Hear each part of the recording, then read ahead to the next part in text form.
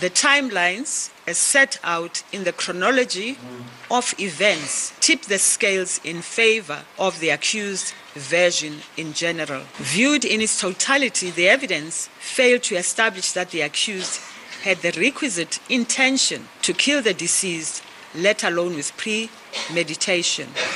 I am here talking about direct intention. The state clearly has not proved beyond reasonable doubt that the accused is guilty of premeditated murder.